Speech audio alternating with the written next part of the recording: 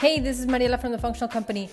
So while we're on the subject of the intestines, if you listened to the last episode, in this episode, let's talk about the bowel movements. Poop. This is a very interesting subject. Some people don't like to talk about it, but it's actually very informative.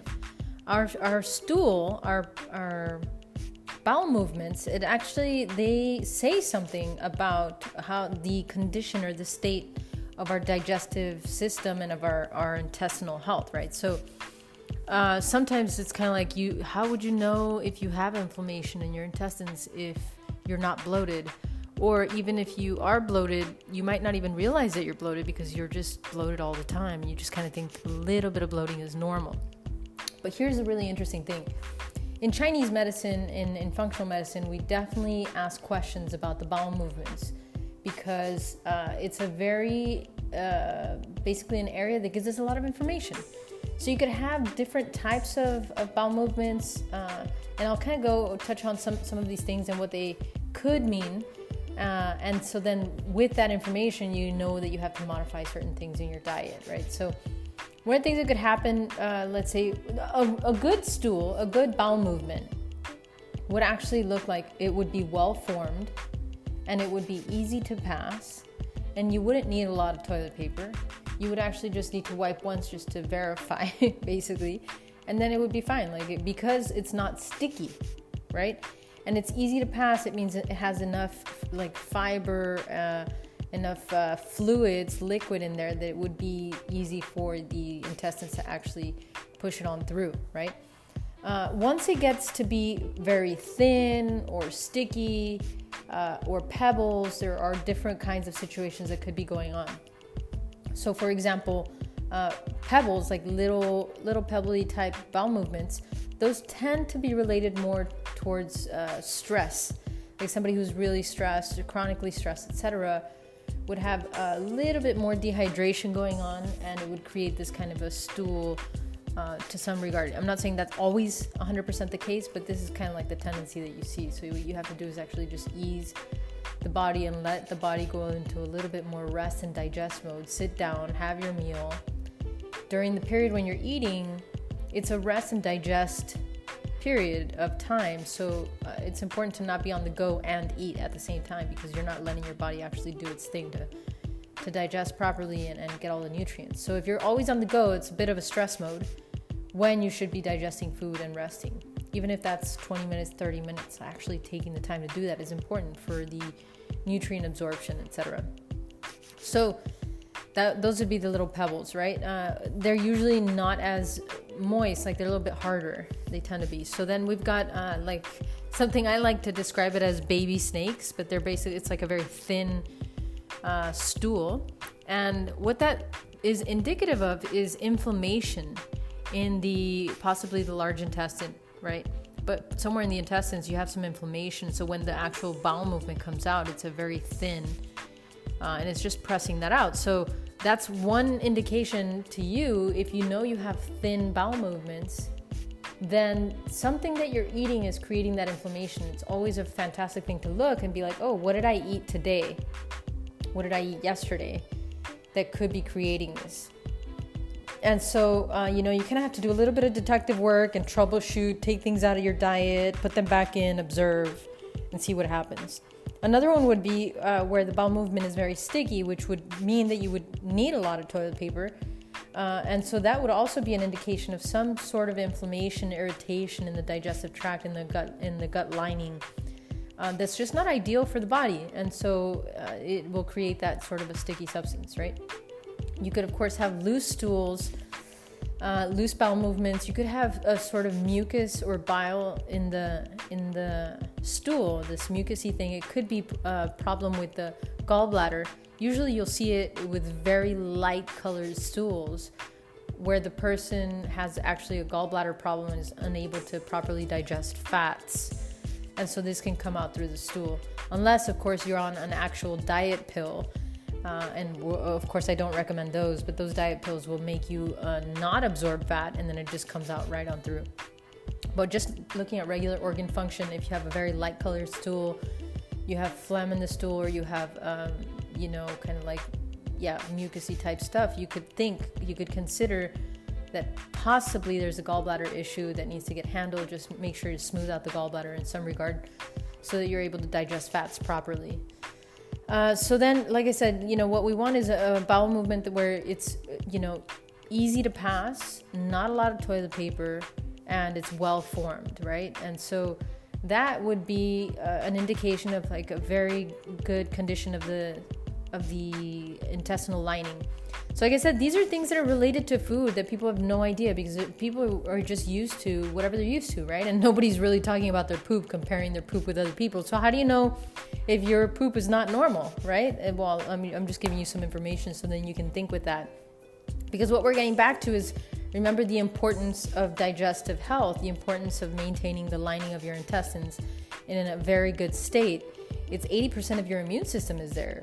Your ability to actually digest, break down nutrients, absorb them, protect yourself from bacteria, unwanted bacteria or viruses or parasites, maintaining the barrier correctly so things don't go into your blood that shouldn't be there, etc. It all depends on the health of your digestive tract, of your intestinal lining, right? And so the stool is a fantastic area to just take a look at. And remember, if it's sticky, if you have very thin sort of baby snake poops, or you have just like very sticky poops, or these kinds of things, it's like there's some irritation going on from some food that you're eating. And if you absolutely have no idea, then there's basically a process that's called elimination provocation. And in this, you would take the most usual suspects, and you could either take them out one at a time or all of them together. Like, for example, sugar and wheat, right? Like pasta, breads, flour tortillas, etc. Pizza crusts, things like that, donuts. You take that stuff out, wheat. Sometimes dairy, you have to take that out. And for some people, other grains like corn, etc. So you have to take these things out, and then you wait a period of 2 to 4 weeks.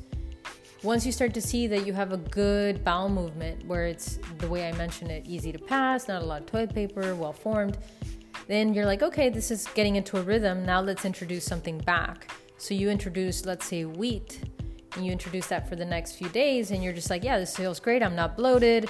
Bowel movements seem regular, in the same sort of form. Great. So then you go and introduce another food. But if you introduce that first one, which is wheat, and then boom, you suddenly notice you're tired, bloated, or your bowel movements get really sticky or loose, or something goes off, and you're like, oh, my body's actually reacting to that, and I had no idea. So that's just giving you some information. And the same thing you would do with other foods down the line. And it's best to introduce one back in at a time, so you could really take a look and see what that food is doing to your digestive tract. And the places to look are those places like bloating, tiredness, and the bowel movements, the quality of the bowel movements, right? And then with constipation, that could come also from either food allergies, like problem digesting foods. Sometimes it can come from synthetic supplements, like, for example, iron supplements. Synthetic iron supplements are known to create constipation, and your body's not actually able to absorb that nutrient correctly, so it just kind of sticks in the bowel and creates a very hard stool. Another thing is simply being dehydrated. Being dehydrated, you need water to float the boat, so it's one of those, the first thing I would ever do with somebody who has constipation is, ask them how much water they're drinking, find out whether or not they even have fiber in their diet, right? And these two things usually do the trick. If the person's really stressed out, we might have to handle that as well. But those are like the most common things we have to think with.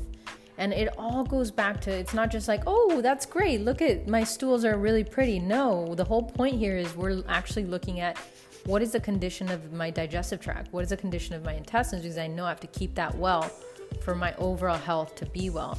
And once that goes off, I know that I'm irritating my immune system, my digestive tract, my ability to absorb nutrients, etc.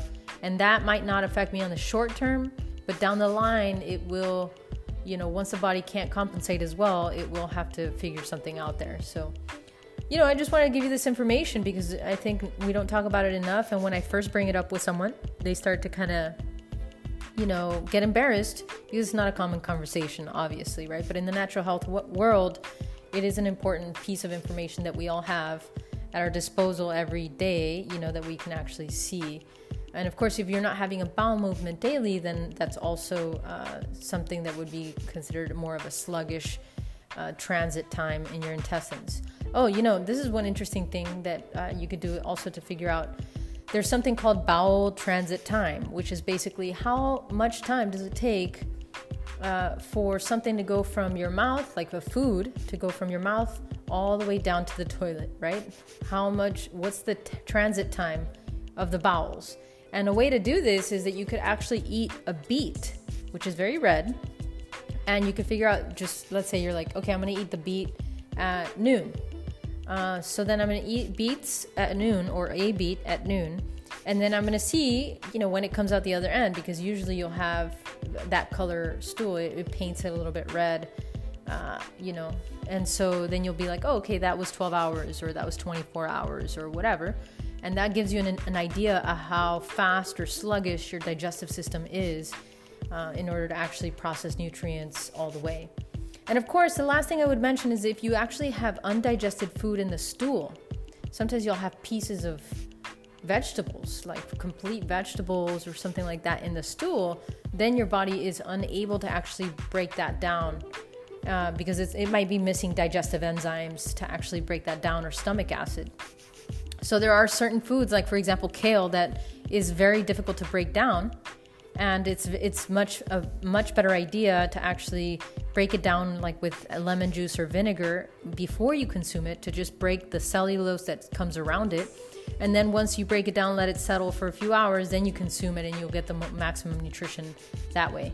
But regardless, if you have the undigested food in the stools, then that would be an indication that you probably need some more digestive enzymes or possibly strengthen your stomach acid. And it would probably be a better idea to blanch your vegetables and not eat them raw, because your body isn't able to actually break them down from raw.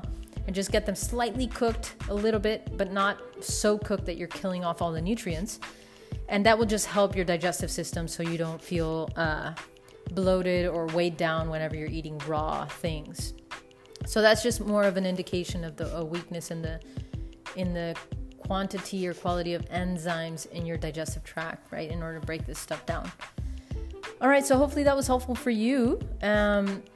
And yeah, that's why I think that's all I want to mention this time around regarding bowel movements, things to think with, and kind of a little bit how to troubleshoot. We've got digestive enzymes, and make sure to be properly hydrated, check for food allergens. Most common culprits would be wheat, corn,